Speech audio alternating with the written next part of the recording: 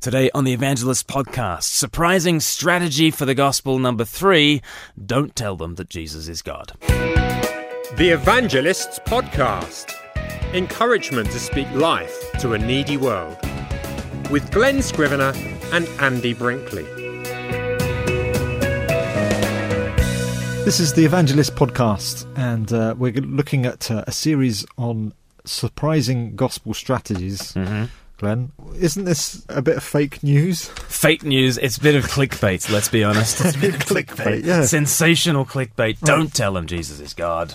But Jesus is God? He is God. Okay. He is God. But he's not the God that people believed in before they met Jesus, right? So I guess the thinking behind this one is John chapter 1. It's fascinating. In verse 18, depending on your translation, it says, no one has ever seen God, but the one and only Son who is at the Father's side, he has made him known. Okay. Now, the modern NIV translation of that is so rubbish. It's like the one and only Son who is himself God and is in the closest possible relationship to God has made him known. It's not, you just want the old King James version that says, the only Son who is in the bosom of the Father. That's what you want. You want in the bosom of the Father, which is a lovely kind of, it's a lovely phrase that gets picked up again. The one other time that we talk about the bosom of the Father is actually in John 13. So you've got the Apostle John is reclining back against Jesus and laying his hand in the bosom of Jesus, laying his head in the bosom of Jesus.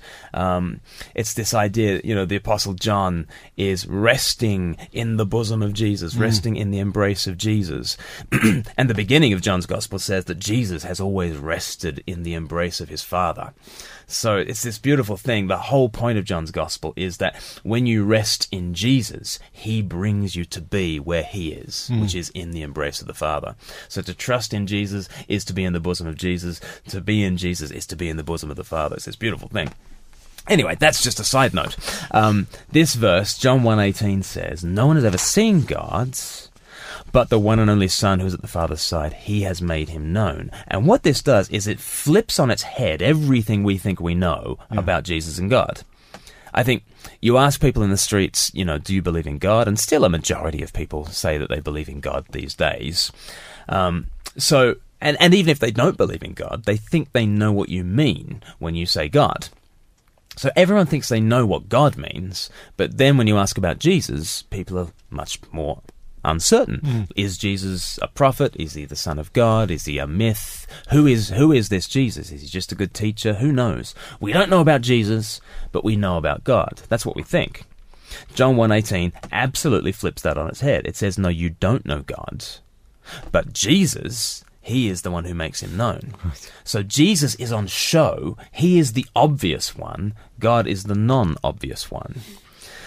And we get this wrong all the time. And when we get this wrong, we go to people and we kind of say to them, do you believe in God? And they say yes or no. And if they say yes, we think, oh, phew, brilliant. Okay, we've navigated the first hurdle. And now we've just got to convince them that Jesus is the God that they've already believed in. And then they know that Jesus is Lord, and then they're a Christian, right? Or if they say to us that, they don't believe in God, we think, oh no, we're doubly snookered here. Like, not only do I have to convince them that Jesus is God, I've also got to convince them that there is some kind of God. And so we, go into our philosophical suitcase and we try to bring out some kind of philosophical arguments for God's existence and give them a go, maybe. Or we just retreat in defeat and think, oh, well, that's the end of the conversation. But not if we understand John 1:18. John 1:18 says, no one has ever seen God, right? No one knows about God, but Jesus, the only Son, he has made him known. So actually, Jesus is the one that's on show. And so really, our approach should not be to say, do you believe in God? Well, Jesus is the God you already believe in. Our approach should be, you don't really know about God, do you? Nobody really knows about God. Let me tell you about Jesus, and let me see if Jesus is the God that you could believe in. So this is why I say don't tell people that Jesus is God as though God in that conversation is an obvious term, and then you end up putting Jesus onto the Procrustean bed. Do you know the Procrustean bed? No. It's this idea in Greek mythology. There was this guy Procrustes, and he had a house, and you could stay at his house, and if you stayed in his bed, he guaranteed that the bed would fit you. But the way he did it was, if you were too big for the bed, he'd chop your feet off. Right? And so a Procrustean bed is this idea. It's this this fixed thing that people have in their heads. And then when you bring something else to bear on the conversation, you've got to chop things down to the size of your Procrustean bed. What a lovely thought. What a lovely thought. It's not the most hospitable, thing to do. And so we should never think of God as this Procrustean bed, as though we all know what make God it is. fit people's Right. ideas. Yeah, exactly. And so you don't say, okay, God is the Procrustean bed, and Jesus is this guest who comes, and we Right. chop off Jesus, a bit Okay. here, and we chop off a bit there, and we try to make Jesus fit into this thing that we already believe to be God. So don't tell people that Jesus is God, right? Tell people that the God who is really there is the Jesus God. Right. Tell people that the God that they had thought of before they were thinking of Jesus is neither here nor there. Maybe that God that you'd imagine corresponds to some kind of biblical truth. Probably not. Let's leave that to one side. Let's have a look at Jesus, and let's see if the Jesus God is a God that you can believe in.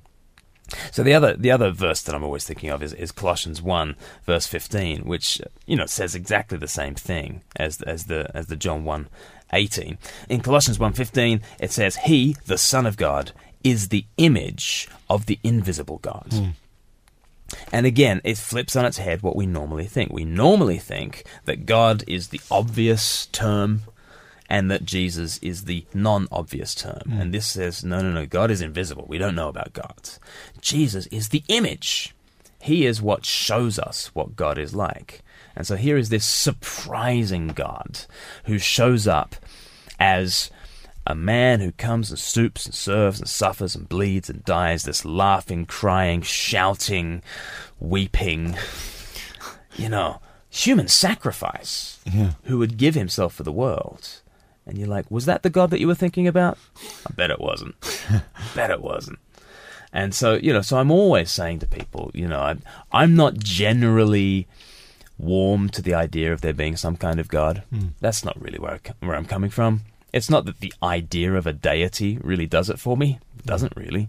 I'm much more like the woman who is dead set against marriage the whole of her life. Like, marriage is a corrupt and patriarchal institution, and I'm not into marriage. And then she meets Mr. Right, and then all of a sudden she gets married. Why?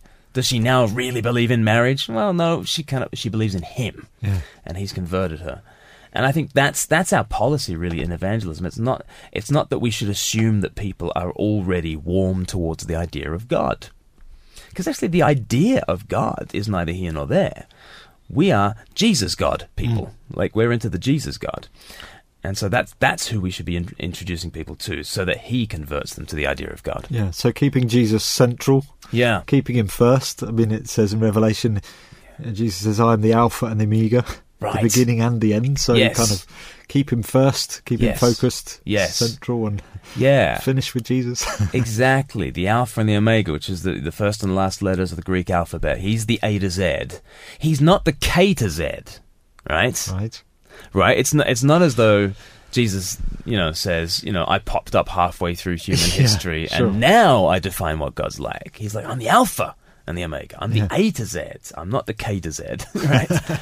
I you've got to begin with me, says Jesus. He says it again in Revelation 2 verse 10. He says, I am the first and the last. He doesn't say I'm the middle and the end. He says I'm the beginning and the end, right?